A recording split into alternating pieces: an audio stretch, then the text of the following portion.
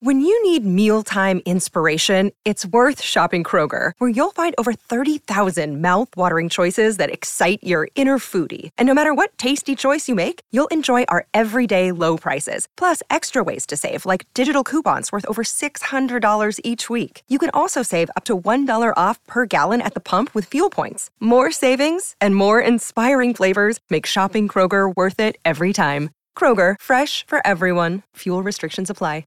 Another day is here, and you're ready for it. What to wear? Check. Breakfast, lunch, and dinner? Check. Planning for what's next and how to save for it? That's where Bank of America can help. For your financial to-dos, Bank of America has experts ready to help get you closer to your goals. Get started at one of our local financial centers or 24/7 in our mobile banking app. Find a location near you at bankofamerica.com/talktous. What would you like the power to do? Mobile banking requires downloading the app and is only available for select devices. Message and data rates may apply. Bank of America N.A., member FDIC. Yes. Welcome into the Tim McKernan Show. July 6th, 2021. Takes plenty. Timothy Michael McKernan, Action Jackson, with you here on the podcast. I heard my audio change. Was my mic not on for the first, 6 seconds of awesomeness? No, it was on. It just, I upped it. I upped the levels. But all the levels will be equaled out in post-production? Yeah, but we'll still do the remix. Live. We'll do it live. This podcast is brought to you by Ryan Kelly, thehomeloanexpert.com. Podcast studio sponsor. It's also brought to you by Seth Goldcamp, Design, Air, Heating, and Cooling, and James Carlton of the Carlton State Farm Insurance Agency. It's also brought to you by Mark Hanna of Evergreen Wealth Strategies. It's also brought to you by Jim Rogers of Restoration One of CentralSt.Louis.com. And it's brought to you by Munganess, StLouisAcura.com, AltonToyota.com, Jamie Burkhardt, and Clayton Patterson right there. Now, here's what happened. This is the behind the scenes that really no one cares about, but I act like it's a big deal by talking about it. We were in the midst of recording, and then I got distracted by text messages. It turns out, Jackson, you too, but you were able to cover it up better than I was, got distracted by text messages. Yep. And I said, I got to go tend to something. Let's just do it tomorrow, i.e. July 7th, 2021. And then I tended to it.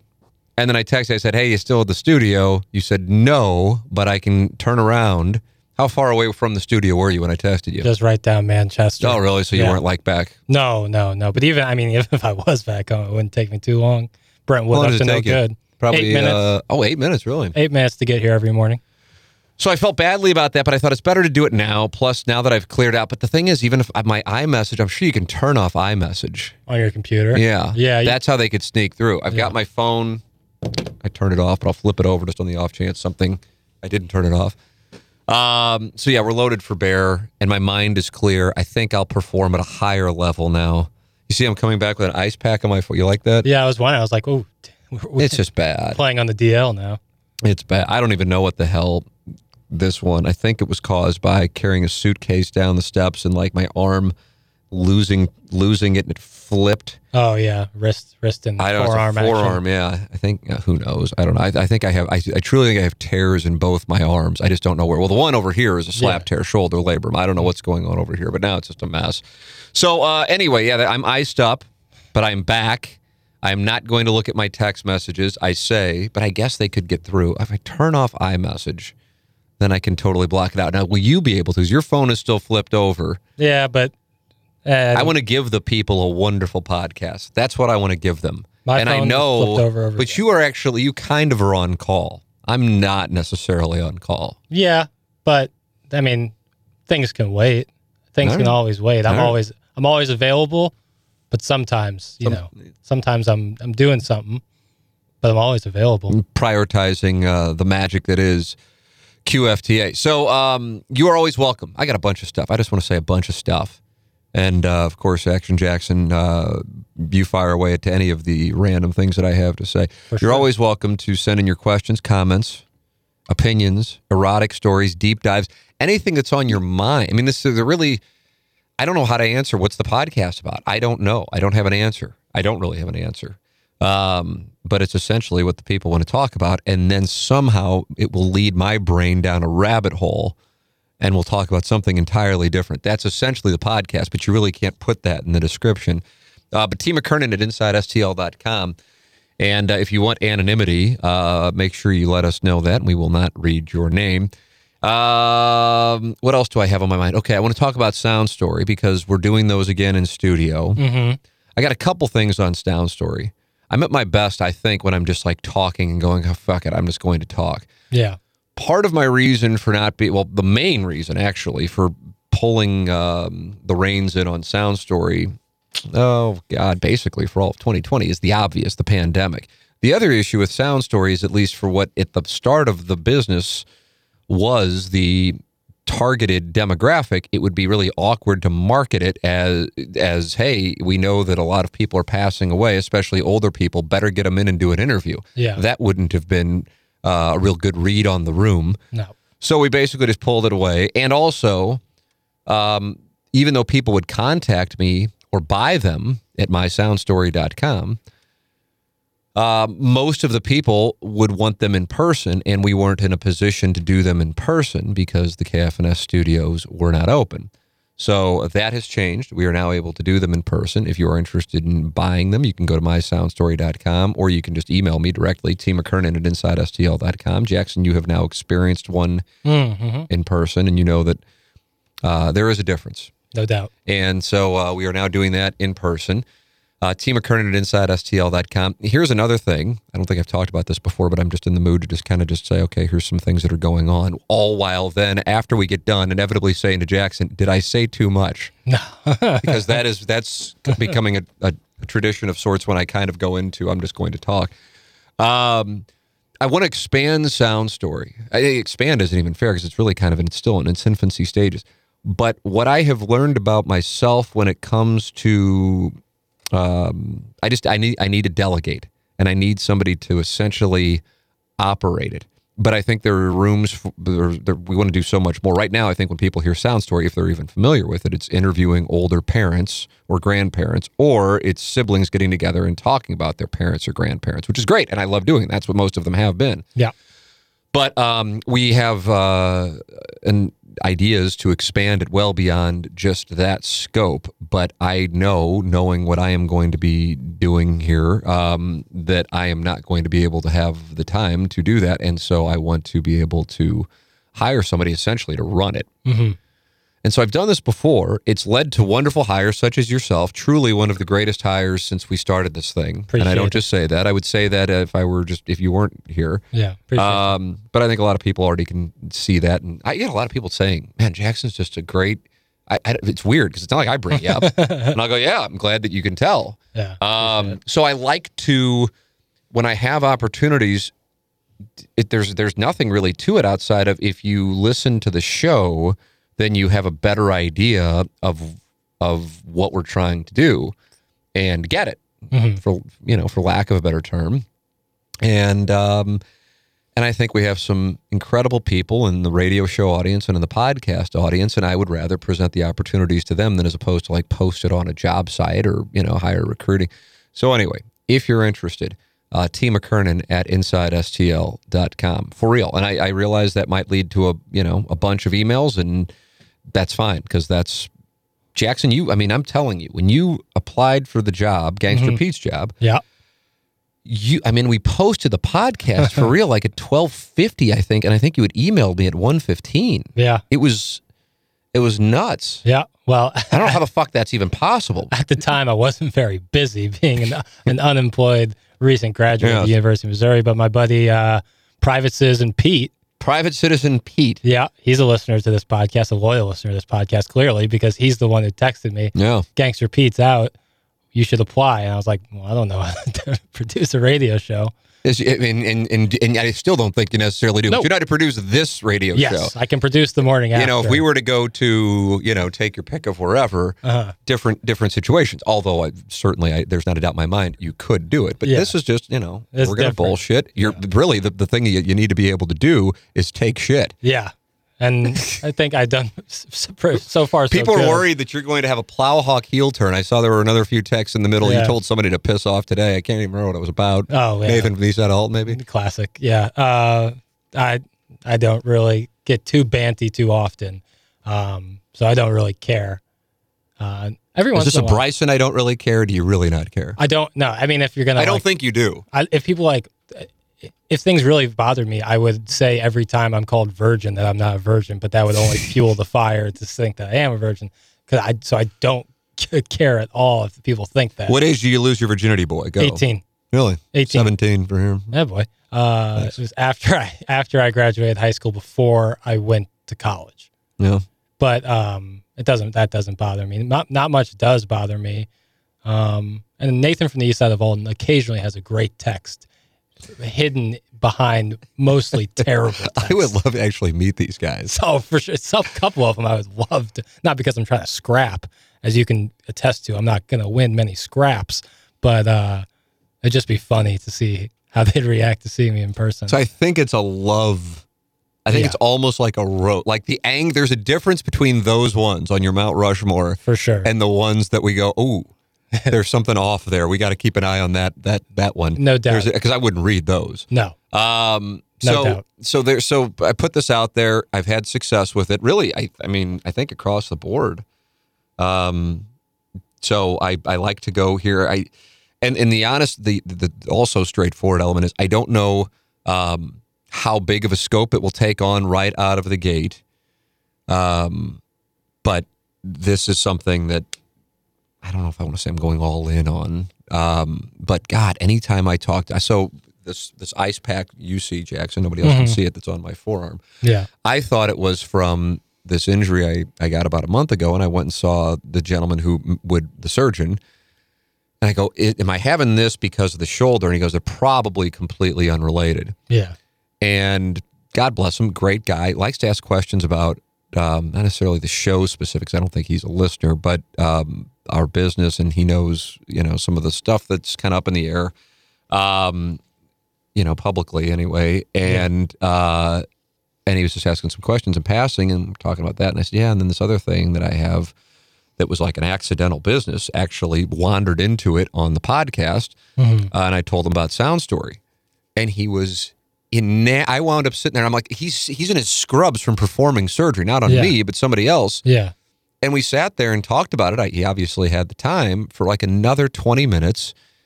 And he just was oh my God, it's the greatest. He goes, that's the greatest thing ever. He goes, okay, I'm going to give you my number. I want to set one up and do this with my sister and do it for my father. Yeah. And so, I recognize we have something. I recognize, sure, anybody could theoretically interview anybody, but I think there is I don't even want to call it a skill. I think that it's just, I'm naturally curious. Yeah. If you were to tell me a story, I wouldn't glaze over. I'd ask a follow-up question, which is essentially what Sound Story is. Because he goes, okay, like, what would you have to, how would you, prepare my father for that? I go, honestly, and I guess you've seen it now, people come in, they may be a little nervous initially because they're in a studio, even though it's not, like we're at the Today Show set. No. And they go, how are we going to talk for an hour? And I go, just trust me, we will. And we'll probably talk for longer than that because it's just going to be a conversation. And it's going to be a conversation entirely about them. But I am naturally curious. But I think it's something that we can expand well beyond that. And I know that at the very least, doing 1-2 shows, however many shows, I'm not going to possibly be able to operate Sound Story and grow it like, people think that we can, investors and people are now aware of the idea. So I need to hire people. So, or at the very least one person. So, to kind of be the, I don't know what the right term would be, GM, I suppose, CEO, whatever you would want to call it. So anyway, this is an opportunity. This isn't an opportunity, it's an opportunity. So if it intrigues you, email me. And I've had such great success with this, Jackson being a prime example, but Gangster Pete from the same, style. I think Seymour, was the same kind of thing. Producer Joe was hired by the guys in Atlanta. That's right when we were starting the morning grind. I feel like I'm missing some other ones over the years. But anyway, I like doing it. This salespeople, Mark Taylor, who was working with us. Yeah, he's awesome. When we were planning on buying the radio station this time last year,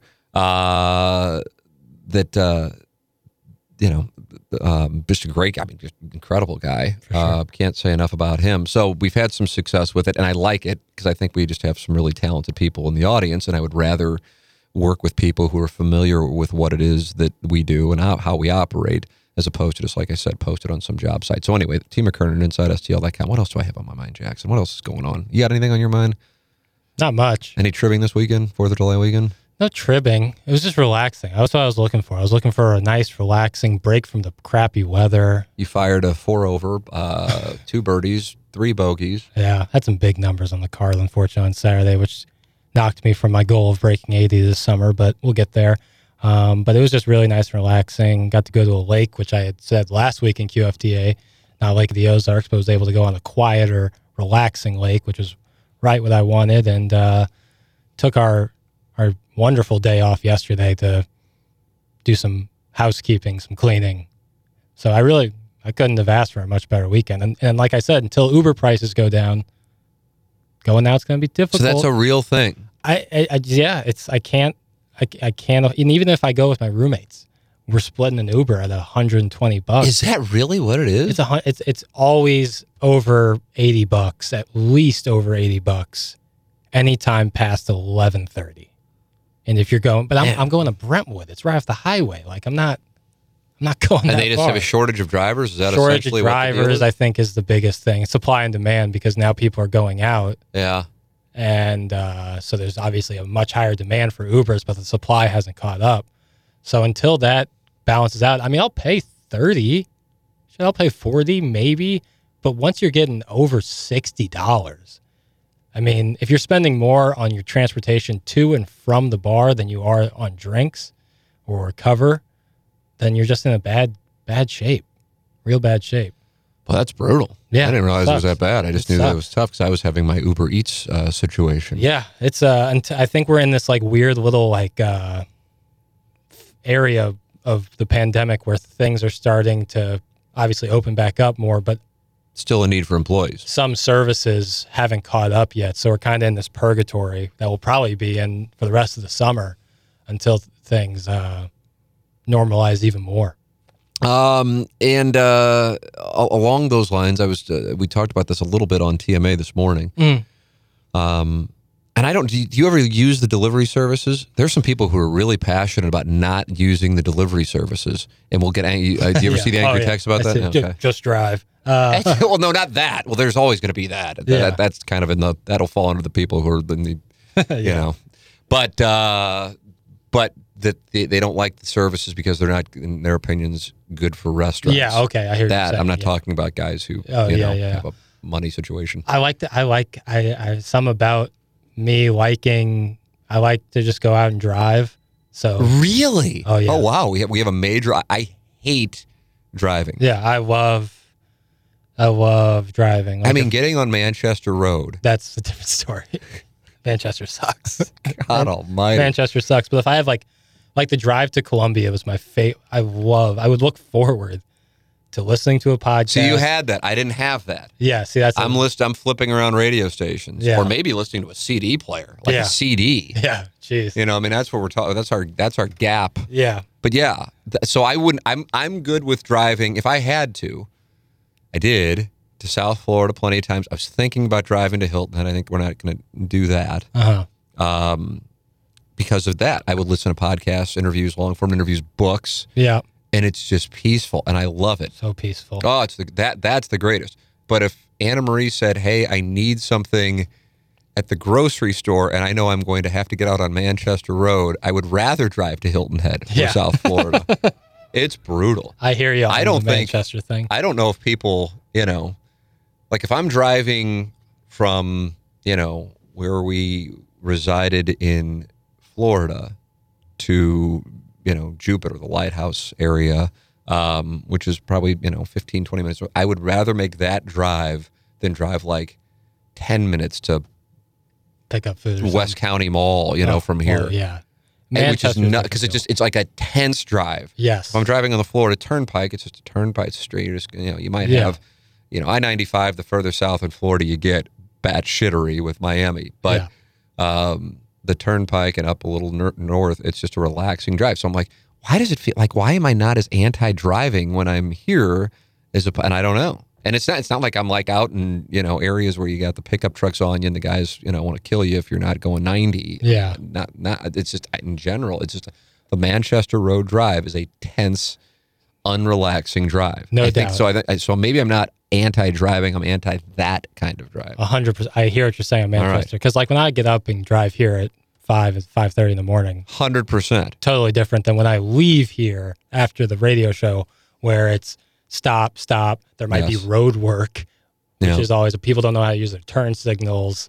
There's 1,000 restaurants or roads on Manchester that people get off on. So you're constantly watching out for people turning. I hear you on that. But just like if I were to drive 15 minutes to go pick up food, cool with that. If there's some highway involved, if I'm going straight down Manchester, it is brutal with regards to using the delivery services. I see what I'm ordering, and then I see what I'm spending. Yeah. And I go, what am I doing here? Yeah. What am I doing? I mean, this is really stupid. Yeah. But if you're in a spot where, like if I'm watching my son or, and I can't get out, or if I am going to get out, I'm going to put him in the car, and he never has napped. I'm talking about infant to present day. He's a couple months short of being 4 years old. But he will fall asleep around in between 3 and 5 o'clock and 6 o'clock even in the car. And once he wakes up, I mean, he is the bantiest of roosters. And you don't want to bring that in. Yeah. And then, then it's going to delay him going to bed even later. So that's the reason. But my God, you bring up using a delivery service on the radio, and for whatever reason, I mean, it is, you might as well give out your take on January 6th. I mean, they come at, and it's something else. I mean, it is really, for some people, a source of anger, or just like, you're lazy if you want to eat. Well, there are other factors coming into play. No doubt. But whatever. The premise being, I used Uber Eats on someday over the weekend, made an order, relatively inexpensive order, wound up being absurd. I think I made the order around 5 o'clock. They said it'll be there by 5:45. I've been expedited to get it there sooner. Yeah. But the whole time it said the latest your food will be there at 6:15. Then at like 6:20 or 6:25, after 3 different drivers had it and canceled, Uber Eats sends me a notification saying your order is canceled. That's crazy. So it's not. This isn't like, let me take my shot at Uber Eats, and it could, it's whatever. I think they're sweating. Yeah, I'm not trying to do that. I don't like using the bully pulpit, so to speak. Naming companies or whatever. But when I brought this story up outside of the angry people for using delivery services, people are saying this is a real issue with both Uber, as you're telling the story of, and Uber Eats right now for hiring purposes. That's the issue. That's the situation. No doubt. So yeah, that was my weekend, ordering food and not getting it. Of course, some golf in there. And something that we had a request also in the text inbox to talk about is the Maria Taylor, Rachel Nichols thing. So on that, here's where I am. Here's my attempting to handle what can be or could be or is a delicate situation as directly as possible. My honest response to the story, and if you haven't read the story, I recommend reading the New York Times story, and then also the New York Post. The New York Times story was Sunday, right, Jackson? I think it was Sunday. Yep. And the New York Post story on Maria Taylor and ESPN's contract negotiations and her ask of $7 million, a.k.a. Stephen A. Smith money, I think came out on Wednesday or Thursday night. Yeah, one of the two, because I know we talked about it on the show. Yeah, I think it was July 1st. Okay, so here, I've had some master's theses on the show recently. I don't really have one here outside of, I just want to make like a bullet point list of observations. And they're in no particular order. I'll start with this one. Maria Taylor is one of the few people I have seen in broadcasting or heard in broadcasting when I immediately saw her, heard her, watched her conduct interviews, watched her host, where I thought, superstar. I don't usually think that, because I think for the most part, what most of us do is not that unique. So somebody being in a different realm, sometimes, boy, that person's really good. And really what I think that usually means is the person's not necessarily good so much as that person who just sent me that or said that in a conversation likes that person's sense of humor or relates to that person, might be politically, might be demographically, and as opposed to saying, I really like this person, and I'm not saying this is wrong, they say this person is really good. Or if the person doesn't match up sense of humor-wise, observation-wise, demographically, they will say this person is bad. When in reality, it's, I don't like this person. I don't relate. I don't vibe with this person. So I think that's because we don't really have statistics in broadcasting. We have a handful. I always go to this statistic: mobilizing an audience and delivering a return on investment for advertisers. Otherwise, we are all replaceable. And I don't know when I'm going to think otherwise. I have thought that since I saw Howard Stern say that in like 1997 to a bunch of TV reporters. Look at you. You all think you're stars because people recognize you, but in reality, you're all replaceable because you have zero impact on your parent company's bottom line. I'm like, oh my God. I wish somebody at the journalism school would have said that. Yeah. Because and now 24 years removed, I haven't had an experience otherwise, both on the short end of the stick and whatever, I guess you would say the long end of the stick. I've seen it both. So a sideline reporter, as talented as Maria Taylor is, or if you want to use Erin Andrews, who else? Mount Rushmore of national sideline reporters in the history of the game. Erin Andrews. Doris Burke. Doris Burke, that's a nice play. Doris Burke, definitely. Craig Sager. Yeah, nice play. And then, I don't know. I'm not sure. What was the guy that messed up on Monday Night Football? I don't know, but I like Sergio Dip. I like you putting him on there. Yeah. Premise being, you're very rarely going to have leverage in the sideline reporter game because people aren't watching for the sideline reporter. Rarely are you even in the play-by-play game. Tony Romo has it because he does something different and is outstanding at it. If Mickelson gets into the golf game, he could. Yep. The gentlemen who don't necessarily need it, at least in the case of Barkley and Shaq, on the TNT show, they have leverage. Oh, yeah. Big time. So That's I think the Fox NFL Sunday crew I don't know of any more because it's kind of, at this point, it's probably been almost 30 years. But when it started up, I always say Terry Bradshaw was the straw that stirred the drink on that show, even though certainly probably not the one people think of the most. I just think his personality and then creating an atmosphere where people could take shit and give shit. No doubt. Created a chemistry for that group that made people want to watch it. Then you watched CBS try to duplicate it and still does and comes up well short. So, premise being, as great as Maria Taylor is as a broadcaster, she's welcome to her and her agent's welcome to ask for $7 or $8 million. God bless. I can tell you this, if I were on the other side of the desk, I would just no. I mean, it's not, and we're not even really going to counter that because it's just, it's nothing against Maria individually, but as a sideline reporter, that's not going to impact our bottom line. People are going to watch the NBA game or not watch the NBA game based on who's playing in the NBA game, not who the sideline reporter is. That's my premise. And I would also say that for the most part with play-by-play, although there would be some exceptions, and for the most part with color commentators, although there would be some exceptions, I listed Romo as one. But a Howard Stern, for example, can kind of call his shot. Why? Mobilizes audience, delivers a return on investment for, in this case, Sirius, but back in the day, sponsors with Sirius subscribers. So that's my landscape on that. Secondarily, someone leaked the story about Maria Taylor's contract demands to the New York Post. Someone also leaked the story about Rachel Nichols and the tape to the New York Times. All in. Let me parlay that. It's a lock. And it all surrounds Maria Taylor's contract negotiations, which got public. Now, I would say, in the court of public opinion, ESPN would have an awfully difficult time parting ways with Maria Taylor. So the New York Times story has not only got people talking about the situation at ESPN, but I would imagine the byproduct that Maria Taylor and her people are much more happy about is that she is now in position A, as we would say, in a negotiation. I have no idea how she doesn't wind up winning that. And I'm not saying that was all Machiavellian and planned out. I'm just saying this is the landscape of that situation. Another thought on it. Again, these are bullet points not really coming to any form of a conclusion, but we had requests to talk about it.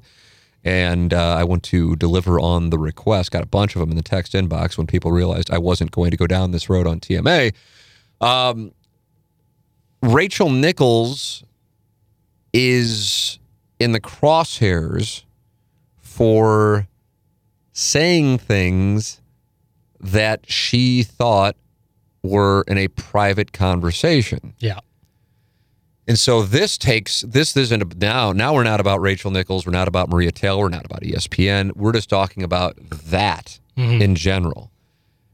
And man, now it's important to note, even though I know I've requested that those of you listening to this, if you aren't familiar with the story, read the New York Times background story on this that became, this wildfire over the 3-day weekend. The reason why the tape got out is because Rachel Nichols didn't have her camera turned off from her hotel room during the NBA's bubble in Orlando, and it went back to a server, and a producer, I believe, saw it and then shared it with Maria Taylor, and then everybody became familiar with it at ESPN, and now everybody around the country is familiar with it. So it's not like somebody hacked in to Rachel Nichols. She did do this. So that is an important discrepancy in the story. But man, private conversations and then people being penalized for private conversations. I don't know. I don't like that as a precedent.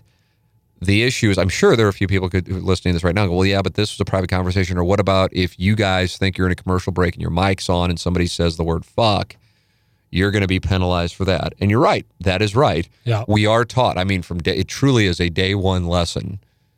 Be cognizant of when you're around microphones. Yeah, but now it's anything. Yeah.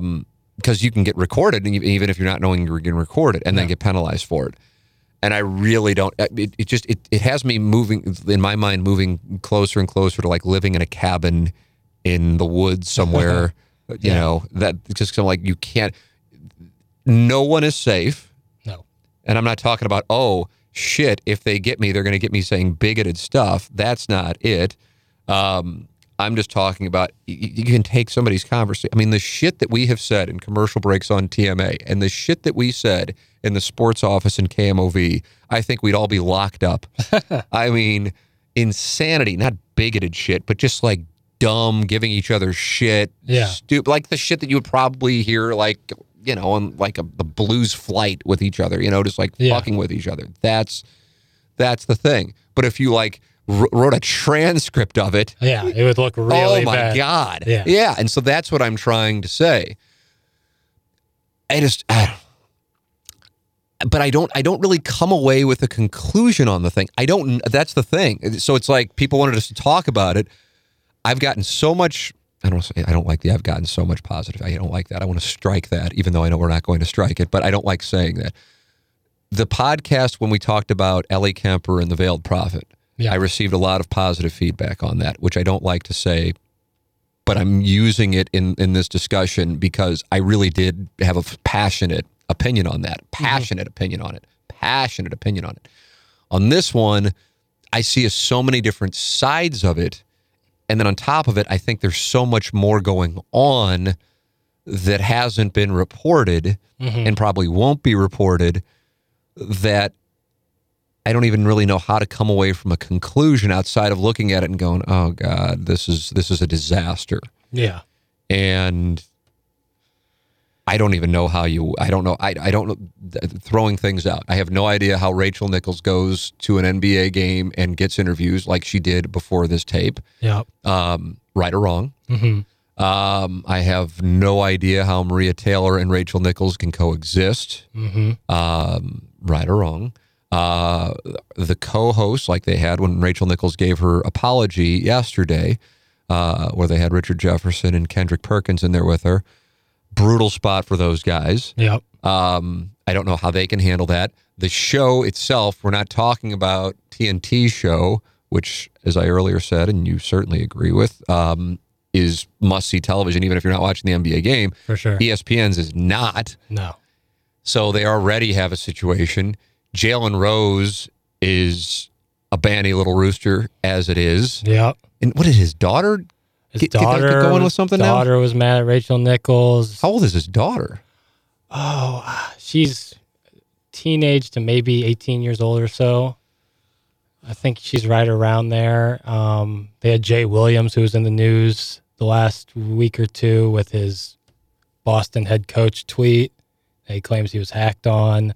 Yep. They're experiencing it's a roller coaster over there right now. And on top of it, the reality is there anybody where you're going, oh my God, we can't afford That's to? what I'm saying. It's like, but Maria Taylor does have leverage from my standpoint. Like if and Andrew Marchand in the story in the New York Post talked about her aspirations to, or there were people around her talking about she has aspirations to be the next Robin Roberts, Good Morning America, and Robin Roberts being a great sports journalist, former Sports Center anchor, and now just a journalist in general.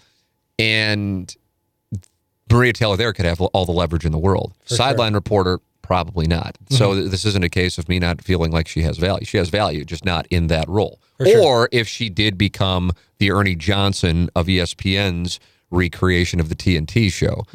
But I don't think that is necessarily her personality. Ernie Johnson is the perfect foil for he plays the best straight man on. Oh, it's great on TV. Right. So that's not what that show is, and that's just a tough spot. That's a bad God. And it's like you and I were talking about. You know, you have the Bucks and the Suns.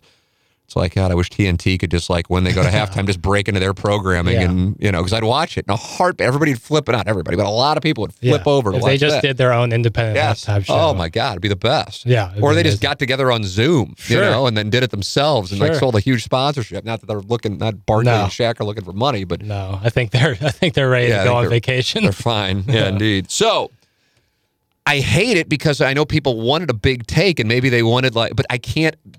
And hopefully that tells you when I am fired up about something and I am opining, I really truly feel that way. That's the tough thing of like if you're writing columns or blogs or you're a guy who goes on Twitter immediately with a take about anything, you feel like you have to be a takesmith and give a take. And also sometimes you just don't know. And in this one, I don't know. Yeah. I don't know if the New York Times story was a coordinated response to the New York Post story or if the New York Post story was ESPN getting out ahead of the New York Times story. But I'm telling you this, it's not a coincidence. That I will move all in on.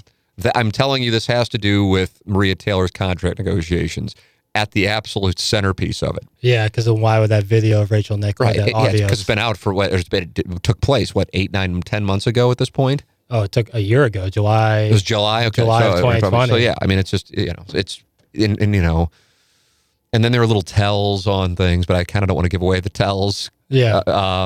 As far as, sourcing. But, the New York Times obtained an email Maria Taylor sent to ESPN management complaining about this. And then I'm like, okay, well, how'd they get that? For sure. Too tough to figure out. But with all that said, I wish I could give those of you who are awaiting QFTA for a Maria Taylor, Rachel Nichols takeaway. My honest answer is I don't have a master's thesis on this. Yeah. It's a brutal situation with so many different levels to it. I hate the idea of a private conversation becoming public, not because I'm like, oh shit, all of us are racist and now we will all be exposed. But obviously people handle private conversations differently. I mean, is that like that goes on at any place of employment? Is Twitter just there to like try to take down people in the public eye? I feel like that's kind of like its service right now. I don't know. I by honestly, people who are hiding behind fake accounts. Yeah. I mean, that because I'm really for the most part off of it. Yeah. Like it's the point when it's like I might just delete my account. Yeah, it's getting. I mean, I don't do anything on it. Yeah. I'm thinking about purging to where I only follow Woj for my updates on who's in and who's out, Chris Long for podcast updates, and just maybe a handful of St. Louisans that I find interesting Twitter-wise. Like, other than that, I see no point in follow. And what if someone's going to tweet, what's the upside? That's what I've been saying for, I don't know how many. I remember, and this goes back to 2012. And I don't want to say what I was about to say because it'll sound really wrong, but I haven't necessarily been on board with all of Bob Costas' stances, although I respect him a great deal. And but when Joe Buck and I did a show for a week, and it was just guest after guest after guest, and I don't know if it's because John Hamm and Wayne Gretzky and Troy Aikman and Paul Rudd wanted to come on with me or if they wanted to come on with Joe. I'm not sure. 50-50. I think it's 50-50. Exactly right. I think Rudd wanted to come on with me and maybe Gretzky with Joe. Yeah. But either way, the guest list was ridiculous. And then we had Costas. So you have Costas and Joe Buck talking, and then you have me there too. So like I just wanted to get up and excuse myself. Like, let you guys handle this. Yeah.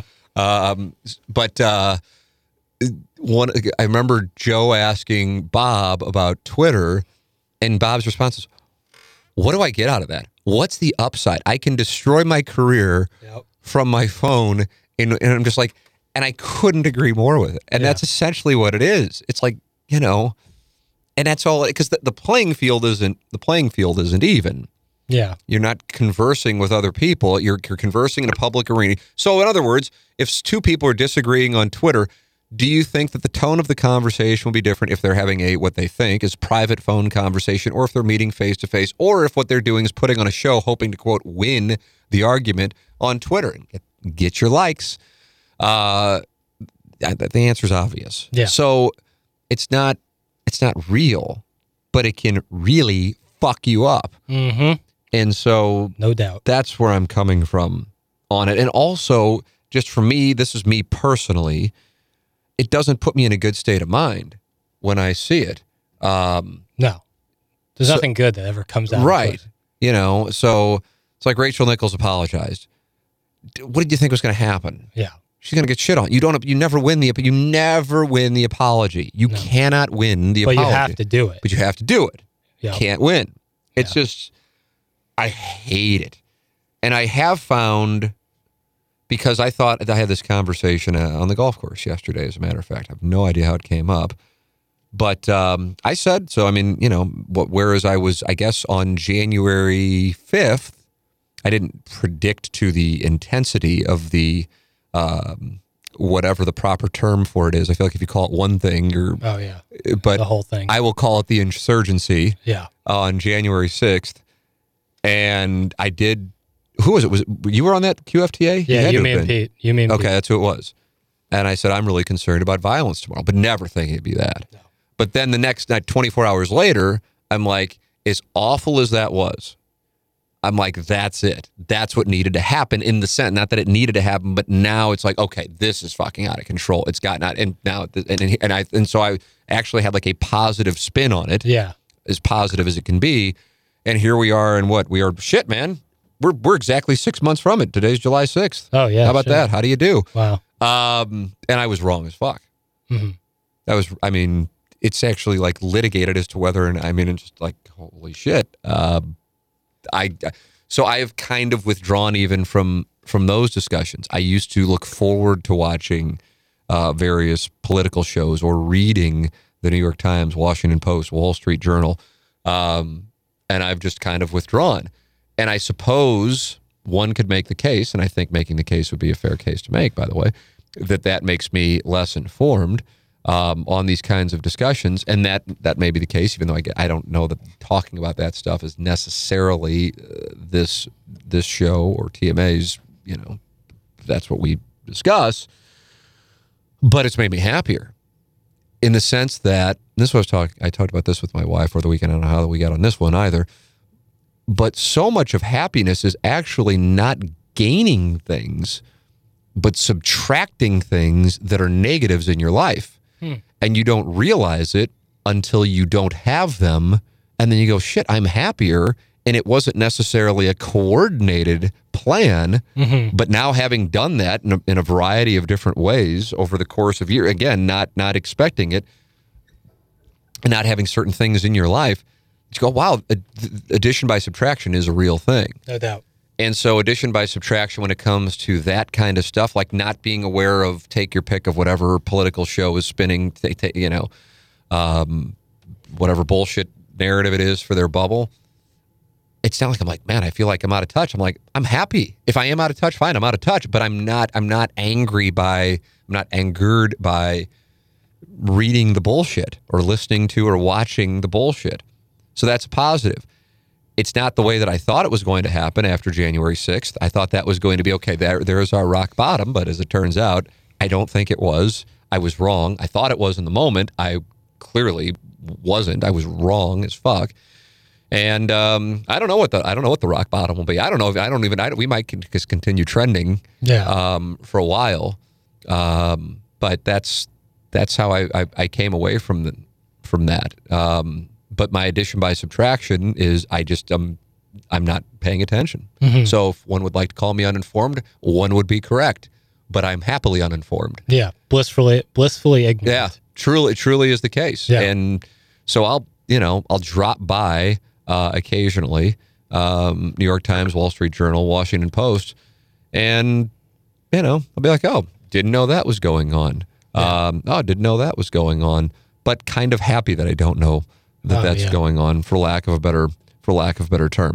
Let's see. I wanted to make sure I talk about our advertisers.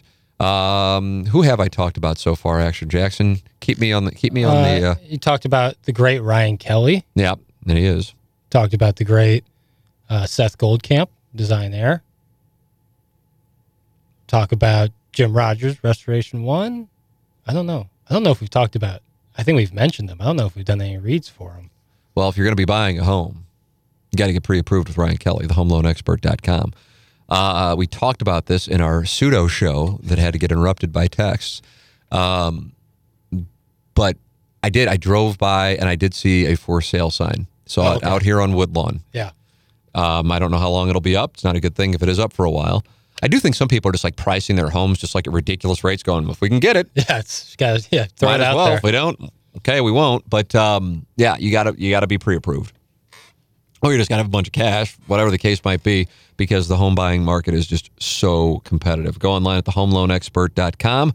Ryan Kelly, to refinance or to get pre-approved. Thehomeloanexpert.com. Once you get pre-approved, then get your home insured with James Carlton, the Carlton State Farm Insurance Agency, 314-961-4800, or go online at carltoninsurance.net. James Carlton is in Webster Groves, and he is a State Farm insurance agent, and he is my insurance agent, so I love to send people to him because I know you'll be very happy, and if I weren't, I would not praise him as I do here in a public forum. 314-961-4800, go online at carltoninsurance.net. Mark Hanna of Evergreen Wealth Strategies, online at evergreenstl.com. You hear him on our program, the radio program, every week on Thursdays. Jackson, you work with him. Tell me why he is so wonderful, if you would.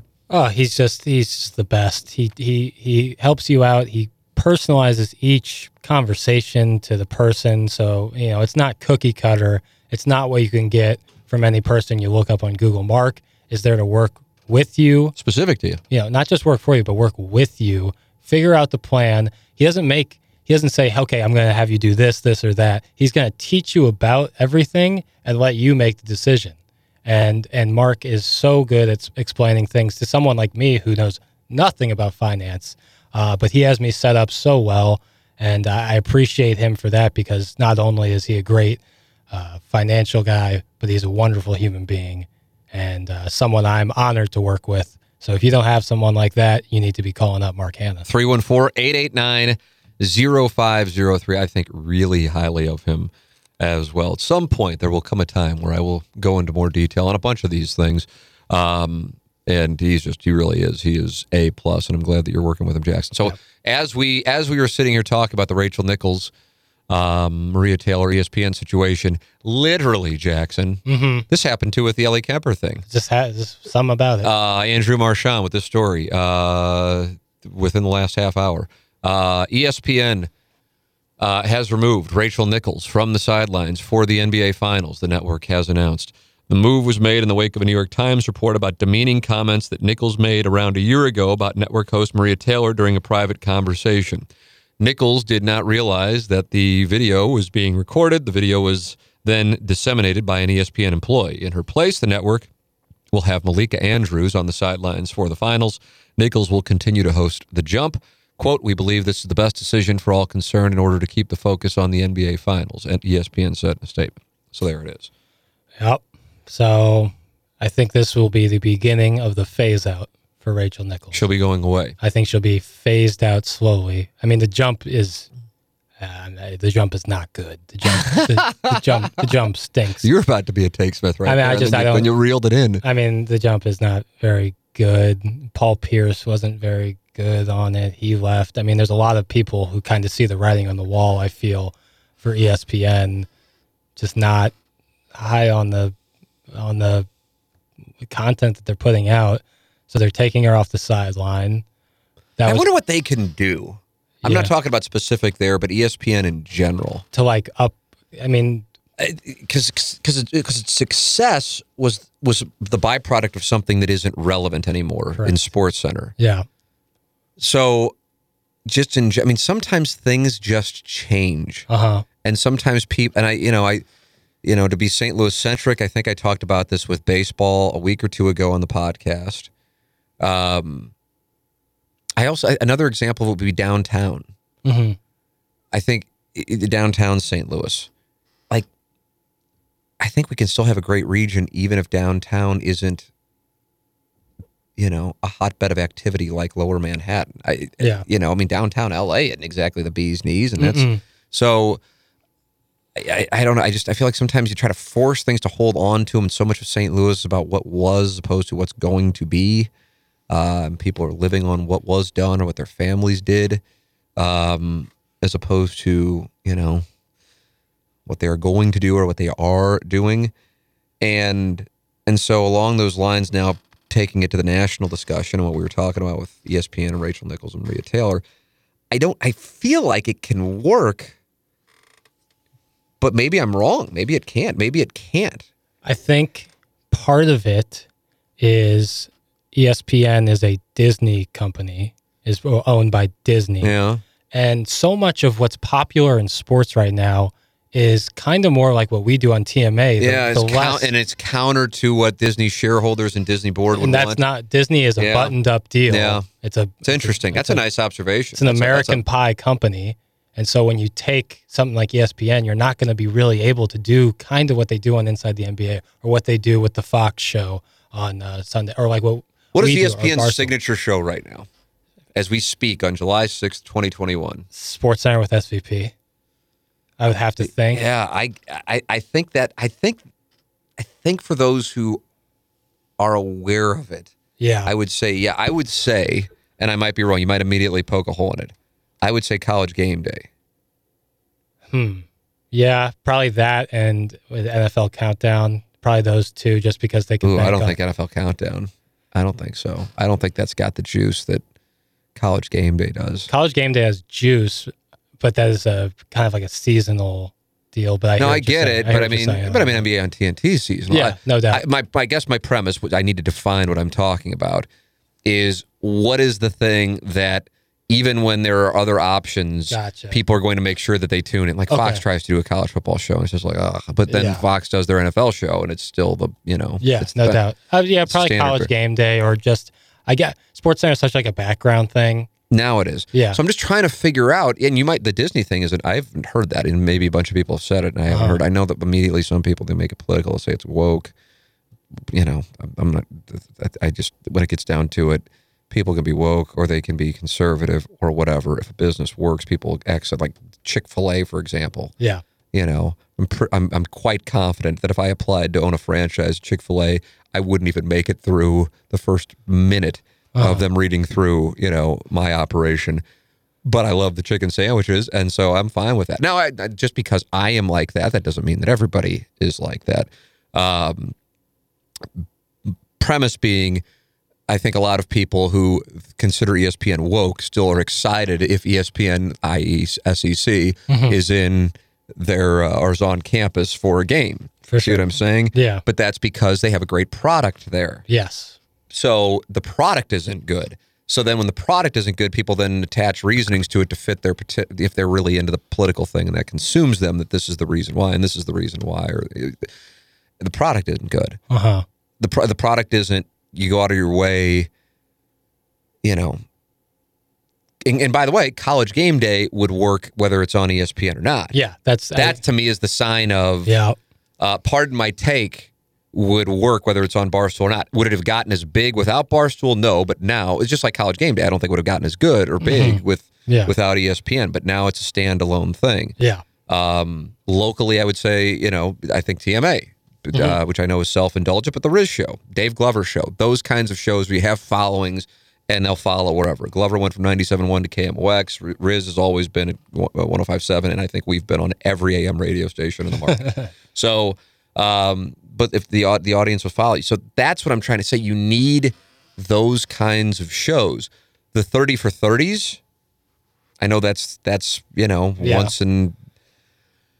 That I think that, but it's interesting that you make that Disney observation, and but I would think Disney's just like, we got to make money, so they kind of wouldn't care. I don't know, but then they did try to get into bed with Barstool, and it lasted one episode. Yeah, that didn't go well. That's what I'm saying is like, I think, well, Disney pulls in so much damn money because they own everything entertainment-wise, pretty much. Not everything, obviously, but pretty much. So I think they're willing to take a loss to maintain their brand. Yeah. And I don't even know how much of a loss ESPN's taking per se. I can assume based on the content I see, they're not making any money off me. But they definitely, like, they have their hands in so much stuff that they're going to be fine if ESPN starts to, because even if ESPN's shows, like the non-sports that they show stink, they still have the NBA Finals. They'll still have Monday Night Football. They'll still have all of this stuff sports-wise that will keep them, at the very least, relevant for a very long time because they're not losing out. I mean, they just got the NHL contract. And that's another thing. And the NHL might be what turns it for them because they have a great lineup of people in there. Yeah, that's true. That's true. Do the hockey thing. That's true. So, yeah, NBC never really got that right. No, they never could. And that's the thing. To me, even though they're not household names to most Americans, hockey has some of the best personalities because the guys are just some of the best guys. Yeah. And so you're inevitably, going to have some incredible personalities in there. Yeah. I mean, Barkley and Shaq and Kenny Smith with Ernie Johnson, it's just magic. And it's just, you just let that go. You don't fuck with it. You just go, okay, it's working. We do not fuck with it. Yeah. But ESPN has it. But I don't necessarily think it's about the people who are on College Game Day. Herb Street. No. Oh, I think he's a needle mover. I don't think like in an amusing way, like Barkley, Shaq. No, but he's Kenny Smith, but he's like the face of it and has been for guy. He is. Corso at this point is an unfortunate weird spot for ESPN, and that's so who is Reese Davis who handles it now? Because Fowler's on the call of games. Yeah. Reese Davis handles it. I think you're right on that. And Desmond Howard. And they have someone else. Tebow was on the Fox one. But Maria Taylor would be there oftentimes. Yeah. And then what's the dude who played at Georgia? Pollock? Something like that. Yeah. But I mean, that tells you all you need to know is that we can't think of them, but yet it's still something that we view in that regard. I don't know what the solution for it is. And they continue to run into these kinds of issues with the Rachel Nichols, not with this one specifically, but these kinds of things where it's just like they're just grasping. Yeah. And it's a disaster. And how this thing plays out, and then can Rachel Nichols get rehired? And it's like you're on this island now. Yep. And you're done. Yep. So that leads me to this question. Let me see. Here it is. Tim, congrats on that hole-in-one. Amazing. I bet you're still buzzing. I can't tell if that's sarcastic because I think I said on last week's podcast that the hole-in-one, like walking around, I don't want to say like walking around the streets of St. Louis, but just in general, like, and people would come up and congratulate me, and my wife would just be like, I mean, are people like doing this as a joke? Or people serious? And don't get me wrong, I enjoyed it. I mean, how can you not? Yeah. But I also made some money on it. Yeah, with the fun thing? Yeah, like real money. That's awesome. Like they got a 1099 me, real money. Wow. Yeah. Very and cool. I said to Anna Marie, I said, listen, you're in bed with a professional golfer now. I want you to know that. Yeah. I hope this is a turn on for you. And it wasn't. But I said, I hope. Wow. She said, this gentleman says, I bet you're still buzzing. Pringle, keep up the good work. Appreciate it. I was listening to QFTA yesterday and got to thinking about the baseball discussion and where the sport is going. You were projecting where the sport would be in 10 years, and I, like you, have completely lost any inclination to seriously follow the game. I thought of I truly believe my master's thesis on baseball is right. Of course, why else would I give it if I didn't think it was right? But here I am on the Rachel Nichols, Maria Taylor thing, and I just don't really have anything because I don't really feel strong. It's like, yeah, okay, let's hold Rachel Nichols accountable, except it was a private conversation, and I don't think what she was saying is as bad as the way, like, it's being labeled as like racist statement. It's just like, that's not really what she was saying. If anything, she was saying that she can sympathize with the fact that, but it doesn't matter. You can't say that. Yeah, she was kind of more just scrutinizing ESPN than Maria Taylor, but right. It's over. Once the horse leaves the barn, man, no it doubt. is you can't offer that dissenting opinion anywhere. You can't do it. You will get lit up. Then you are a casualty in it. So nobody's going to stand up for her and point that out. And then Maria Taylor is an incredibly talented person who is not getting a job because she's black. No, she's incredibly talented. Yeah. Period. Mm-hmm. But my premise is no one in sideline reporting is worth a ridiculous amount of money. Put Maria Taylor on the desk at Good Morning America, the Today Show, I get it. Sideline reporting, I don't. So anyway, digress. So that's why I don't have a master's thesis on this. On the baseball thing, to revisit for those of you who didn't hear it, my theory on baseball, which this gentleman is making reference to, which was a week or two ago on this podcast, is locally people are saying the Cardinals are boring. And perhaps if you were to line up all 30 teams in Major League Baseball, they would, I guess, fall on the spectrum of boring, I guess. My premise is this. Because of social media, because of access to pick whatever it is, podcast, but more likely video on your phone or games or shows, gambling with daily fantasy or just betting in general, the pace of the country, and in particular the pace of younger people in the country, is operating at the absolute opposite of the pace of the game of baseball. Yep. And so the Cardinals could have Fernando Tatis Jr., and I still think people would be like, God, I'm not as into this as I was. What happened? Which I think then lends itself to the thing that kind of would frustrate me is people like, the Cardinals need to do something. I'm like, God, I don't know if you could point out an organization that has acquired 3 bigger bats or names in the last, how many off seasons are we talking? 18, 19, 20. So I think Ozuna, Goldschmidt was 18, I think. Yeah. Ozuna was 19. I don't know. Either way, it's Ozuna, Goldschmidt, or Arenado. Yeah. And yet the I feel like the narrative locally is they got to do something, and it's like, yeah, the team's not very good, but to say that they're like sitting there, it just is not. Yeah. It's actually factually inaccurate, and so I can't just like go along with it because it's not true. The assessment of talent has been an issue in a major way, but they're in a spot, man. And I feel like, and this is, I tried to point this out on the radio show this morning in Chicago. Was this one of your links? They're talking about potential fire sale, or is it just something I read on my own? No, yeah, I didn't send that. All right. That the Cubs are going to go into a fire sale mode here as we approach the trade deadline. And that's just kind of accepted around baseball. Yeah. The Cubs are a half game ahead of the Cardinals. Locally, the thought process is what? We need to go get some pitching. Right. The Cardinals need to go all out. Yeah. And I'm just like, at some point, the organization, and I think I love the fact that they have been competitive as they've been for basically 20 years. Mm-hmm. But you usually have to pay off that debt at some point. Yeah. And I think it may have arrived. It's just unfortunately arrived in Yadier Molina and Adam Wainwright's final year or two. And so it's a different deal than if this were like 2015. And now I don't think Nolan Arenado is going to opt out. Do you look at that with any?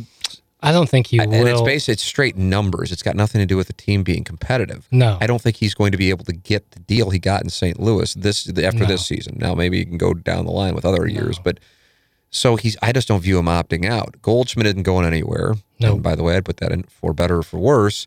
And I think he's got a good relationship with him. I think Arenado is one of the few guys who are baseball only. And this is a perfect place for that. Yeah, him and Goldie both. It's perfect for them. Yeah. It's perfect for them. Mm-hmm. Probably not perfect for Jack Flaherty. I was just about to say that, the opposite end of it for Flaherty. But for Nolan Arenado and Paul Goldschmidt, it's perfect. I just don't see him opting out because people will use that. Well, they don't want Arenado to opt out. it's just, it should have happened, but I get why it didn't happen in 2016 or 2017 or 2018. But those were the years because they were lurking in either the wild card or the Central Division race at the trade deadline. But I wanted them, and I remember saying it on the radio, I was in a weird spot. I wanted them to fall out in advance of the trade deadline so they could reset, not blow it up like the Astros or Cubs. Yeah. But, and I'm talking about years ago. Mm-hmm. But because it's just kind of like they're stuck in this purgatory, this middle of the roadness. Yeah. I think I cited on the radio show Jeff Passan column about the trade deadline and who's on the move and who's not. And the one name coming up with the Cardinals was Giovanni Gallegos. And one GM is quoted as saying, we really hope the Cardinals, acknowledge that they're not very good because they're not very good and that they move him because he's a guy who could help teams that are. But locally, there's like this, like I was just saying, they got to go out and do something. I think it would actually be, depending on what happens over the next few weeks, I'd just be really surprised if they went on some surge where mathematically they're in a tough spot. The other thing locally that is different than other organizations have is the last 2 times the Cardinals won the World Series, in both cases, you didn't think there was any way in the world they were going to win the World Series when the playoffs started. Or in the case of 2011, like 2 weeks before the playoffs started, or even a month and a half before the playoffs started. So it's happened. Lightning has struck twice. Yeah. And so I can get why the organization and certainly why the fans want to see them do it. And then in particular with the Molina and the Wainwright situation, I get it. But God, this team is not a starting pitcher who will be out there. I think the best one at this moment seemingly would be Jose Barrios. This thing with Max Scherzer. No, that's not. You can't get a guy for a single year. And I think the difference between those two, the 06 and 11 team, a big difference between now. Yeah, that were Pujols. The teams were just better on paper. Yeah, and in the 06 they just weren't healthy. That was a major thing. But talking about the Nationals are 4 games out of first place and in second place in their division. So this thing with Max Scherzer, it's like these things get passed off, and then they just become truths, but they're not really truths. No, and in 2019, if you're a Nationals fan and you're in second place, 4 games back of the Mets, and they traded Max Scherzer, you'd go, what in the fuck is going on? Yeah, it'd be really so dumb. I just kind of just want to present some facts. Yeah. As unfortunate and unpopular as they might be, and since I don't really dance on Twitter, you're not necessarily going to see them often. But this is, and then Jose Barrios of the Twins is certainly going to be traded. Mm-hmm. But a bunch of people want him. And the Cardinals probably aren't positioned to be one of the teams that would be able to get him. And also, I don't necessarily even want them to because they kind of got to restock here. That's the thing. Yeah, and then they've had this dead money in the organization now for a couple of years. It's eventually their own doing. Yeah, and exactly. But eventually, you got to pay the Pied Piper. It's not just going to be this survive, win, keep retooling. It's like putting new rims on a car that already isn't really working. Nice rims reference. Yeah. Gets me to Munganess, StLouisAcura.com, AltonToyota.com. Get your cars from there. Well, I'm getting one from them. I love this thing I'm driving. I really do. And and it's not because it's like, going to get parked out front at Napoli. It's just because I just love the car. It's just rock solid. And they were trying to get me an MDNX originally, and I went a different direction. But Jamie Burkhardt, Clayton Patterson, you got somebody at StLouisAcura.com and AltonToyota.com, and they really are the best. They truly are the absolute best. It has just been a partnership that I can't speak highly enough of with Munganess, StLouisAcura.com and AltonToyota.com. In addition, Jim Rogers of Restoration One, that's a partnership that really worked because my basement was flooding and the man came over and he cleaned it out, he dried it up, and then we didn't have any mold, and holy moly, do I now have a greater appreciation for what it is that he does. Jim Rogers of Restoration One of CentralSt.Louis.com, 314-565-1962. That's the phone number. Major recommendation. If you have water in your basement, if you have damage to your home, that's what they do. They clean it up. They fix it up for you. It's Restoration One of Central St. Louis, the great Jim Rogers. 314-565-1962. That's 314-565-1962. Restoration One of Central St. Louis. And Seth Goldcamp of Design Air Heating and Cooling. I don't know how many emails or DMs I've gotten over the last couple of weeks when the weather got super hot in St. Louis. But I invite them, and I invite people to email me now, T. McKernan at InsideSTL.com. And I will make an introduction to Seth Goldcamp, and the next thing you know, magic is going to be happening for you. It's going to get taken care of. Design Air Heating and Cooling, the absolute best designairservice.com, the official HVAC provider of the Tim McKernan Show podcast. So I started reading this email, and then I went into a Cardinal take. So this is where the guy was going, and I'm going to pick it up. He said, I thought of a hypothetical that kept me going on a drive yesterday. You have to pick a sport in the 4 major sports leagues defined as number of viewers in the U.S. to fall out of that grouping, as in NFL, NHL, NBA, and MLB. It seems half the lists online have MLS over the NHL, which I cannot believe is true. So for this discussion, wow, really? That's surprising. That is really surprising. And even though I get that St. Louis weights hockey way higher than most American cities, that still surprises me. NFL, NBA, MLB, NHL are your starting 4. Which one would fall out? When, in years, you get a 5-year berth on either side, which would be the first in to take its spot? All right, do you follow the question? Yeah. To give you some hypothetical skin in the game, you have to put a significant amount of cash on your answer and the timeline. Be specific with the league, i.e. EPL or MLS, not soccer, MMA or boxing, not professional fighting. I want Jackson's answer too, ! That's from Dogtown Ty. It seems like Dogtown Ty has an idea where I'm going and won't like it. Wow. Well, MLB is certainly trending down. I don't know how of the 4 it is in MLB. Yeah, I mean, the 2 of NBA and NFL are doing well. NFL, I hear people on the, youth numbers are going down, doesn't matter. NFL will always be here. It's our bread and butter. And here's another part of the NFL thing, by the way. It has a couple things that I think are really working against Major League Baseball that I don't know if we spent enough time talking about, although you brought it up and we talked about it whatever podcast this was, last week or 2 weeks ago. The NFL has 1/10 of the games. Furthermore, it's taking place in the winter around what is the winter for most of the country. Yeah. So people are inside. Yep. It's on a weekend, afternoon, so it has some intangibles as far as its schedule goes, that each game means 10 times more, theoretically, than a single baseball game, 162 versus 16 or 17. Mm-hmm. It's on a Sunday afternoon in the winter. Yep. People aren't going to be, out and about. Why don't sports work in South Florida? Because people have things to do. I don't want to fucking sit inside and watch sports. I never do when I'm down there. You want to be out and living, not watching shit. But if you're stuck inside, you're watching college football, you're watching the NFL in particular, because college football, basically, the regular season's over by the end of November. It can still be nice around a lot of the country. Yep. But NFL's going all the way until February. Yep. So you have that element. The gambling element certainly lends itself to it in a major way. Fantasy football, daily fantasy, but that's one where even those who don't play DraftKings or FanDuel, they're in it with the year-long leagues. Yeah. I've gotten out of the year-long leagues because I've got 100 rosters, and I don't give a shit if I win a few $100s in our league. I'm trying to, get the Tam Avenue Capital Partners in the black. So from my standpoint, people in St. Louis might say, well, shit, it's got to be, NFL and NBA, fuck them. But in reality, I think around the country, they're 1 and 2. Yep. Yep. No doubt. But so to me, I mean, my honest answer is, well, where are you going? MLB being replaced by the MLS. Okay. If EPL, I'm not buying up the MLS. But is EPL in play here? Because that's not okay. Then I guess EPL might already have taken over.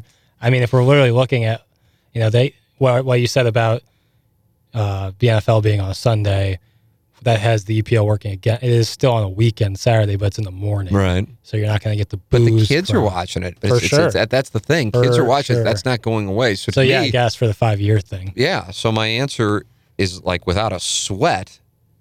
But I mean, it's a weird question because we're talking about the U.S. I mean, you're talking about the 4 major sports in the U.S. Yeah. So, I mean, that's specifically what I'm reading the question, defined as number of viewers in the U.S. So I guess if that's how you're doing it, so then you're talking viewers, television viewers. For sure, then EPL.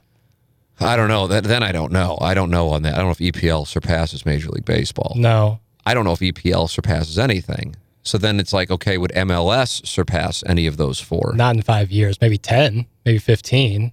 I don't know. I just don't know if the MLS is ever going to get there.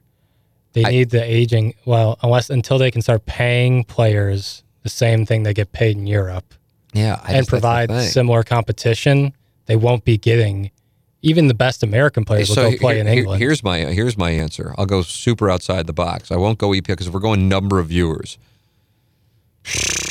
I'm going to go 15 years in esports. Okay. Yeah. That's a good play. I don't think it's going to be MLS. And if we're going number of viewers, I don't think it'll be EPL. If we're going number of American viewers, I don't think EPL will replace Major League Baseball. Mm-hmm. But esports and EPL, if you want your answer, you go, okay, what are kids, and I'm going beyond teen. I'm going like single digit, 8-year-old kids. What are they watching? What are they doing? Mm-hmm. And it's video games. Yep. And now the parents are people who grew up on video games, so they don't necessarily have the animosity toward it as my parents may have, even though my parents weren't really against it. But that was, you got to go outside and play ball. I mean, it's just not. Yeah. I mean, it still might be there, but I don't think it's going to have the intensity. Now you see, I think we talked about this a couple of weeks ago, Jackson, that a lot of the people who are inside playing video games are now multimillionaires because they wound up writing code, know? No doubt. So it's not this thing, who's laughing now kind of situation. Right. But he said something interesting with the UFC. That has opportunity, but not if they keep doing pay-per-view, they can't. They just simply can't. So for what the standard is, number of viewers. Yeah, they won't be able to eclipse that, but I think that. So I think MLS could, and I don't know if there's anything to this. The big payoff for MLS is that the MLS gets worked into the Champions League. The winner of the MLS gets into the Champions League. Yeah. Now, if that happens, again, this was like a fourth-hand DM thing. This isn't like, hey, I've got a source. Let me bust this out an hour into the podcast thing. I want to make that clear. Yeah. So if the level of the MLS can get to, I don't even know what the right way to describe it would be, but where it's not viewed as like, oh, it's the fallback thing. Yeah. Or it's where the older guys go. You might recognize their names. You get to see them do a farewell tour because they can't get paid. Like AAA baseball. Almost. Right, exactly. Then I would say it's live. I just don't view it that way. And again, I mean, all of our takes right now on this are like unintentionally anti-St. Louis because right now you got to be, jerking off the MLS here. Yeah. And of course, Cardinals and Blues. But we're looking at this from a national discussion. I want to be honest with people. While I think the energy at what we hope is called the Dog Pound. I think I am wearing my St. Louis Dogs hat, am I not? No, I'm wearing a TMA hat, TMA Rooster hat. I can't even track my hats. That I think it'll be incredible. I think it's going to be so good from a young person perspective. For sure. That I'm looking forward to that. Yeah. And taking my son to it. I'm looking forward to all of that. That I think will be great. But that doesn't then make me say the MLS will overtake one of what is considered the 4 major pro sports in America right now. I can't be dishonest. I still think I would buy stock on the NHL, partially, as I always say when I'm talking about buying stock with St. Louis, partially because the value isn't as high. But I just think for the way younger people are titillated with quick action, that it lends itself more to that. Baseball is just, I don't know what baseball can do. I have no idea what baseball can do. The only thing I can think of is shortening the season, but that'll never, ever, ever happen. So I think they might be in a spot where they not necessarily now, but could be heading toward a spot at some point in the next decade where they have to go, we have to do something dramatic. Mm-hmm. That's something that dire would take place. But otherwise, I don't think they'll mess with that. And so much of that is a revenue thing. Yeah, but I don't know. And I really do believe, and I haven't read this anywhere, I might be wrong. I'm acting like I came up with this thing that explains it all, but I truly believe that it has to do with how we access entertainment now. And baseball is the antithesis of that. Yep. It's why I loved going to games back in the day, sitting there and bullshitting. Yeah. And now I couldn't have any less interest in it outside of taking my son whenever that day will come. Yeah. But other than that, it's just where I am, and it happened quickly, man. So I just don't think, the Cardinals do have, I realize it's not going on right now, a Cy Young caliber pitcher. Mm-hmm. and a guy who I think could wind up becoming the face of baseball in the next few years, probably not while he's here, and Jack Flaherty, one of the most exciting defensive players in the history of the game, actually, and Nolan Arenado. And it just doesn't matter. And it's like, well, got to go get more. And it's just like, okay, and you're going to have another boring team because you're going to be paying off whatever it is that you did to get those players at the trade deadline. So yeah, baseball's in a tough spot. Yeah, and to me, it's kind of obvious that baseball is the one that's out. It's just what is the one that replaces it and how soon. Yeah, it's going to be it's tough for the MLS because they won't be able to eclipse Christian Pulisic, the best American player in America. A bad way of saying that, but he doesn't play in America. He doesn't play in the MLS. All the best players who are going to come out of America, because that's a big thing, is we don't produce enough quality talent here in America. But then when we do, they go play somewhere else. So until you can convince players in their prime, not old guys like Zlatan Ibrahimovic in his older state came to play for the LA Galaxy.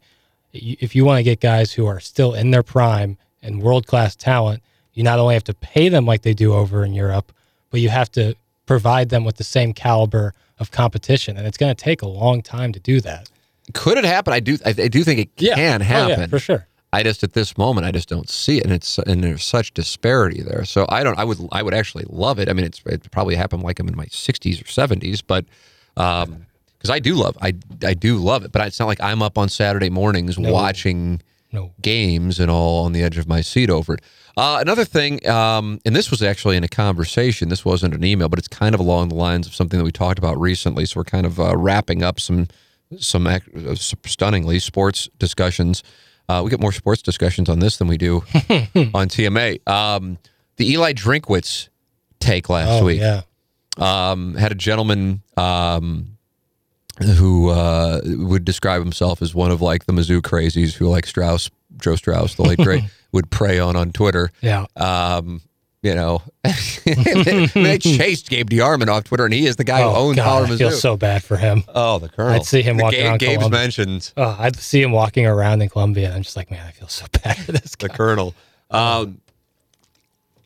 So, do you recall my Eli Drinkwitz take?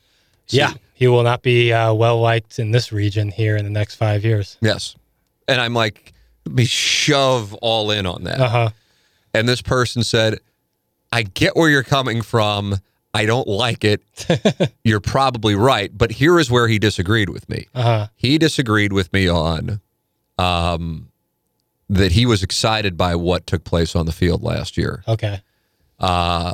And I said, okay, give me your reasoning. Mm-hmm. I said, I'm open to it. I mean, this is like sure. I'm coming from a place of authority. It's this is essentially a futures bet, and you're not going to be right on futures bets quite often. Mm.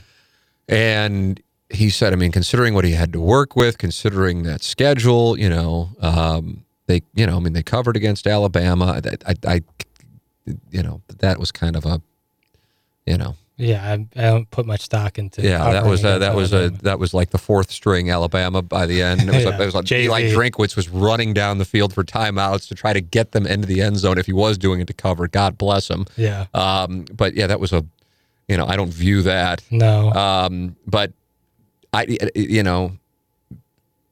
understands on the LSU thing. It's just, I mean, how'd they finish? I can't. So that's the thing. So. With that said, since we recorded the podcast, even more recruits coming to Columbia. Yeah. So my premise is this, I think he got where I was coming from. It's not like he was like, he agrees. He agrees with the premise. The premise is this: his name is Mud. It's like I'm like doing a show like in the Civil War. It's the Civil War podcast. His name is Mud. But my premise: he will be unliked by Missouri fans by 2026. And I actually think I'm giving myself way too wide of a berth. I think it'll be much sooner than that. And my reasoning is he will either get fired for lack of performance on the field, or what I think is way more likely, he will be scooped up by somebody and he will be gone. And I think there's a chance that he's not even the Missouri head coach in 7 months. Wow. And like for me, it's like, it's not even... I wish I could bet it. If I could bet this somewhere, I'm dead serious. I would bet an irresponsible amount of money. But who the hell's going to put, Gangster Pete? You think Gangster Pete would say Eli Drinkwitz is going to be still thought of as highly by Missouri fans in the state of Missouri in July of 2026? No, he's probably with you. I don't want to speak for GP, Okay. but I assume he's on the same. But again, it's not because I don't think he's a capable coach. No, I'm confused as to what he did last year as coach that made people canonize him. Mm-hmm. That confuses me. But at the same time, he went 5-5, and I it's not like I was like, fuck, I think they're going to win 8 games. No, they're probably projected to win 3, and he won 5. Right. So you know, it's not like it's not like there's a game where you go, oh my God, I cannot believe that. No. Because even the LSU things, I was aware that LSU had lost to Mississippi State the week before. I'm like, oh shit, LSU might not. And I knew a bunch of their guys opted out. Obviously, a bunch went to the draft. That wasn't LSU, but it was a big name. I don't even think that game was supposed to be in Columbia originally, right? I think something happened where it had to get moved. Yeah, because they were wearing their away uniforms. Right. So I think that counted as a home game for LSU. I mean, whatever. It was either way. Premise being that was like the thing that got a bunch of people's attention. And I even remember in the morning of, because I think that was a morning game, going, this is going to be weird because I know the Mizzou fan thing. Uh-huh. And I'm going to go on the radio on Monday, and it's not, unless I just lie, which I'm not going to do, and go, yeah, this isn't. Because I was over at my parents' house watching it, and they were just like, oh my God, could you believe that LSU? I'm like, yeah, they beat the 2020 LSU. They didn't beat 2019 LSU. Yeah. I don't know if anybody could beat 2019 LSU. No. I think some bad NFL teams would struggle against the 2019. But so speaking of LSU, I could see Eli Drinkwitz being the coach of LSU soon. Yeah, the Orgeron. Yeah, you see what I'm saying? Seat's a little hot. I think he would actually be more well-respected in Columbia if he shat the bed and didn't do well than if he is super successful and moves on to another SEC school. Like if he just didn't do great as a coach and they fired him, it'd be like no one hates Kim Anderson. I realize Mizzou basketball isn't the same as Mizzou but football. he didn't. But he went to Missouri. Yeah, do people hate Barry Odom? No, I don't think they. See, I'm looking at Drinkwitz as like a more glamorous Mike Anderson. Mm. You know, that's how I'm looking at it. But obviously, Mike Anderson didn't have the personality that Drinkwitz has. And the way Mike Anderson actually did exit specifically made it all worse. That was a bad situation. Right.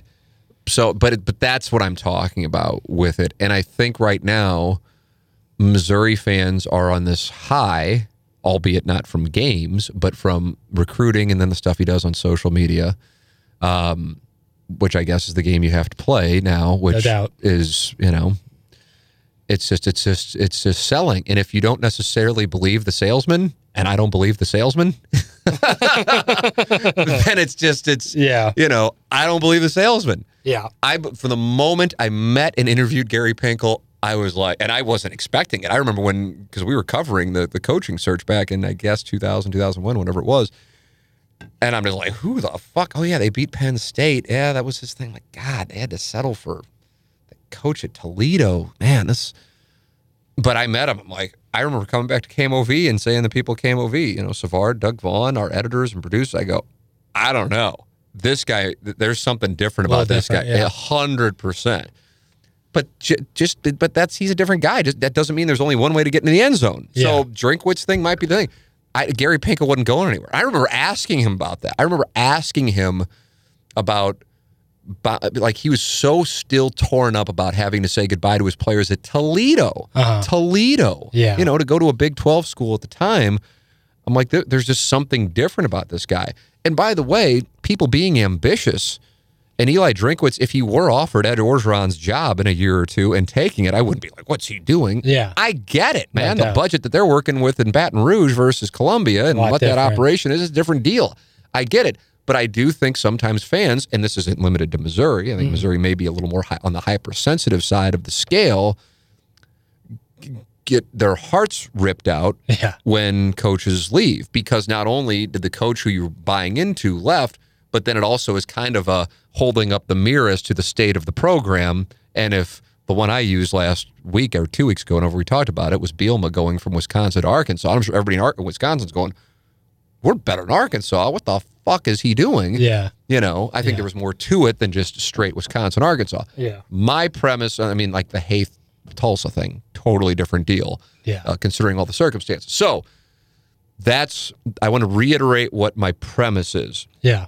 And I also want to make this crystal clear. I hope I am wrong. Yeah. Because if he is still viewed in July of 2026 as he's viewed in July of 2021, then that means some great shit has happened. No doubt. You know what I mean? Yeah, no doubt. But God, if there was a place I could bet it, and if anybody wants it, I'm in. I'm in, and I will even give some semblance of odds. Not like 10-1, but I'll give something. I'll make it like plus 120 or something. So if we're betting like 1,000, you get 1,200. And I realize it's like tough to determine, I suppose. I think we would all agree Mike Anderson is not well respected by Missouri fans right now. No. Okay. So I think that this is something that we would all be able to come away from. But he just won what I don't even know what conference St. John's is in right now. But I think he just won Coach of the Year in that conference. Did he? Yeah. I think they're not A10, are they? They might be A10.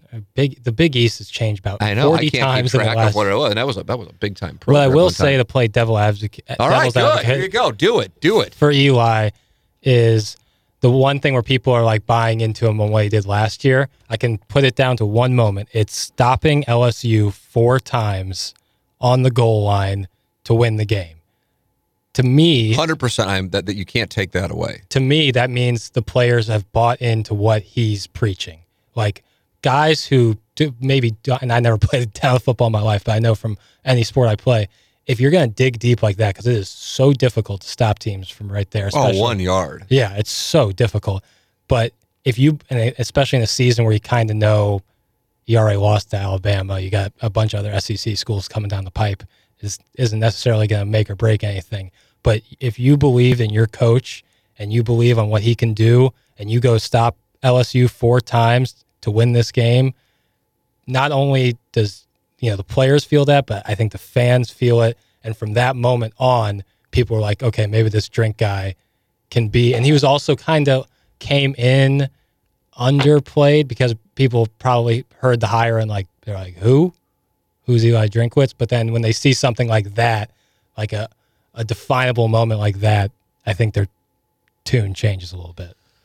I'll accept that. I get it. You have to. I mean, I don't care. They could have been playing one of their random September opponents, standard September opponent, just like most college football programs, by the way, and done that 1st and goal from the 1. Doesn't matter. Yeah. Do it against LSU. Yeah. Even though that wasn't the 2019 LSU, it was incredibly impressive. The issue I have is the way that the thing finished, because it did have great momentum, even if LSU wasn't, what LSU was 8 months earlier. It's like, then how do you explain away the way the thing wrapped up? Yeah. And it wrapped up really poorly. Yeah. But I know there were a lot of injuries, and obviously had people in and out with COVID. It was just a different deal. Yeah, it was crazy. My premise is, it's not that he can't coach. I don't know what he has done yet. For me anyway. For me as a coach, to make people like, this guy is, and I don't. To me, I haven't seen that yet. But that doesn't mean that it's not there. He might be an incredible coach, and maybe he will be. Guys going, shit, I'm in a spot where I'm worshipped in the state of Missouri. Yep. And I go to Alabama, and I got to replace Nick Saban. Not to say that he's going to Alabama to replace Nick Saban, but I go to LSU, and the expectation is national championship, Instant and I'm hot in the SEC West. Yeah. With Alabama and Auburn, and Yeah. one of the others might have a decent team, and you could lose to them, and now you're like A&M. Yeah. And holy shit. The seat gets a lot hotter, a lot quicker. Absolutely. In those kinds of schools. So it just depends on what you want. he just strikes me. I don't even think the guy's, I think I said this last week, he's not 40, Ed. I just think he's a guy who's climbing, which, by the way, there's nothing wrong with it. Yeah. It's kind of like Quinn.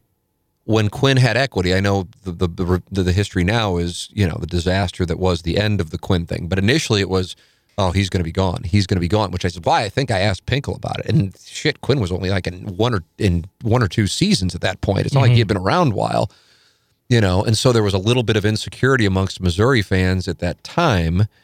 And that's why, and he's just like, that's just not. Yeah. And he wasn't. But that's him. Those guys are rare. He also was older when he was hired. Different deal. Had a family. Not that Drinkwitz doesn't, but it's a young family. So that's where I'm coming from. So, but it's the cost of having success. Yeah. You want, as weird as it is to say, you want him to leave. Yeah. Because that means that he has had great success. Yeah. And inevitably, take your pick of whomever, I mean, you could probably rattle off the 10 schools it would be. Uh-huh. Paid him something that Missouri just can't, and also Missouri just isn't and hasn't been yet. Yeah. So that's... But yeah, I hear what you're saying, whereas if he was leaving, that's giving Mizzou juice. That means Mizzou did something. Yeah, and that's giving him juice. The tough spot would be is if he left for not an LSU, Alabama kind of thing. Yeah, South Carolina, Arkansas. Exactly. Yeah, that's a lateral move would actually... That's the kind of that thing. would be detrimental, whereas a forward move would be possibly and really I good. think if you were... So this is the stock buying thing, because I think people get confused when I start talking about buying stocks. Part of buying stocks is also where they're priced. So I think if you ask like the people on the SEC network, college football coach in the SEC who you would buy right now, I think they would all say Eli Drinkwitz. Now, someone might go, well, what about Nick Saban? Nick Saban is like, if this were DraftKings, like $15,000. Yeah. And on top of it, 5 years from now, Nick Saban's not coaching, most likely. So, No, it's a projection of the value, and it's also what you can acquire the asset for. And Eli Drinkwitz, relatively speaking, has a great deal of projected value and is, relatively speaking, in the SEC, inexpensive. And I think people see him for what he's doing on the recruiting trail, which is a huge part of the job, and also engaging a fan base and going, this guy's going to be a star. Mm-hmm, definitely. So to me, that's the answer. But with that, as a Missouri fan, and you're in the SEC, and I think we'd all acknowledge, not in the top tier of the SEC football programs. I would love to see somebody who would argue that point, but whatever. Maybe we'll chime in with Gangster Pete, and we might be able to find something. Patch him in real quick. But that's the cost of it. But like you said, it's the lateral move. Yeah, it's the South Carolina, that kind of thing. I think in some way Missouri fans would be,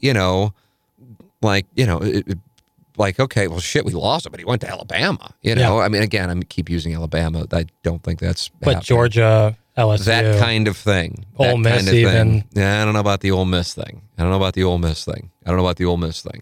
But Georgia, LSU, Alabama, Florida. Auburn, Florida. Yeah, you get it. It's still going to smart, but you get it.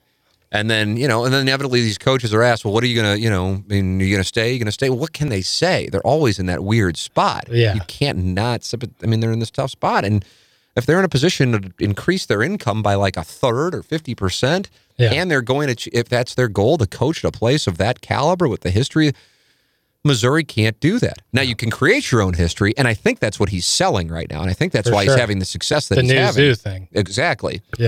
Yeah. You can just be a guy in Tuscaloosa or a guy in Gainesville or a guy in Athens or a guy in Baton Rouge or a guy in College Station, but you can be a legend. Yeah, you can be Coach Essentially what Joe Madden was selling to free agents in 2016 with the Cubs or 2015 with the Cubs. Yeah, new era. Exactly. And so I get that. So I want to make it clear. I don't want to be right, but I'm going to be right. So you have to understand that. So if anybody wants the action, we just have to have an independent arbitrator determine the wager. I will take all action on this. I guess I'll cap it at a certain point. I have to cap it at a certain point. I don't think we're going to get to that. I don't think we're going to get to that point. I need to have some liquidity. Can't be SG Okai. but up to a certain point, I really will take the action, because as far as I'm concerned, it's a sure thing. But I just know Missouri fans don't like to hear it. And it's not coming from a place of like, I don't want it. No. I want him to have success. And I think there's a great chance, based on the recruits he's getting, that he's going to have success. The problem is when you start getting the caliber of recruits that he is getting to come to Columbia, Missouri, everybody around the SEC goes, who's this guy? And then if he can get a signature win, and there is a chance that they get out of September undefeated. Yep. And now they're in the polls, plus they got the recruiting thing, and they're talking about him, And, you're getting high-profile opportunities on SEC. They're talking about you on Feinbaum, and he's the guy. And inevitably, not everybody can have a great year in the SEC, in particular the SEC West. Tennessee can only hire so many football coaches. So they keep trying to break the record. So it's probably going to be the SEC West. I suppose it could be Clemson if Swinney went to Tuscaloosa. Yeah. If you want to go to a glamorous program that wouldn't be in the SEC. Yeah, Florida State. I don't think he's going Big Ten.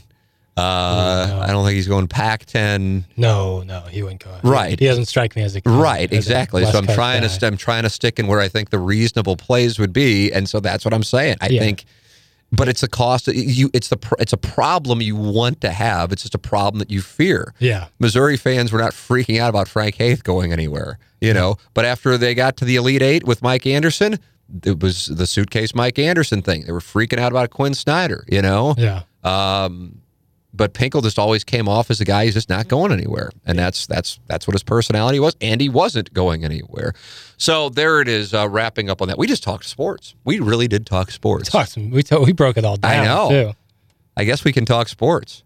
That's a nice thing to have. Yeah, it's a nice thing to know that we have in our holster. All right, send in some porn next week. T. McKernan at InsideSTL.com. TMCKERNAN at InsideSTL.com. Thank you to all of our sponsors for making it possible. Ryan Kelly, thehomeloanexpert.com. Mark Hanna, Evergreen Wealth Strategies, EvergreenSTL.com. Seth Goldcamp, Design Air Heating and Cooling, DesignAirService.com. James Carlton, Carlton State Farm Insurance Agency, CarltonInsurance.net. Who have I left out? Jamie Burkhardt and Clayton Patterson at Mungenast, St. Louis Acura.com, AltonToyota.com, and Jim Rogers, Restoration One of Central St. Louis.com. Thank you to them all. Thank you to Action Jackson.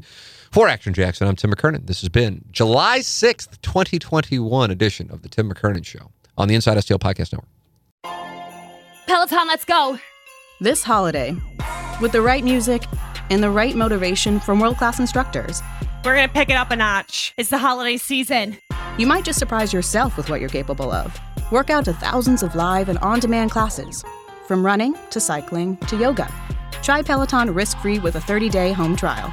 New members only, not available in remote locations. See additional terms at onepeloton.com/home-trial. Peloton, motivation that moves you.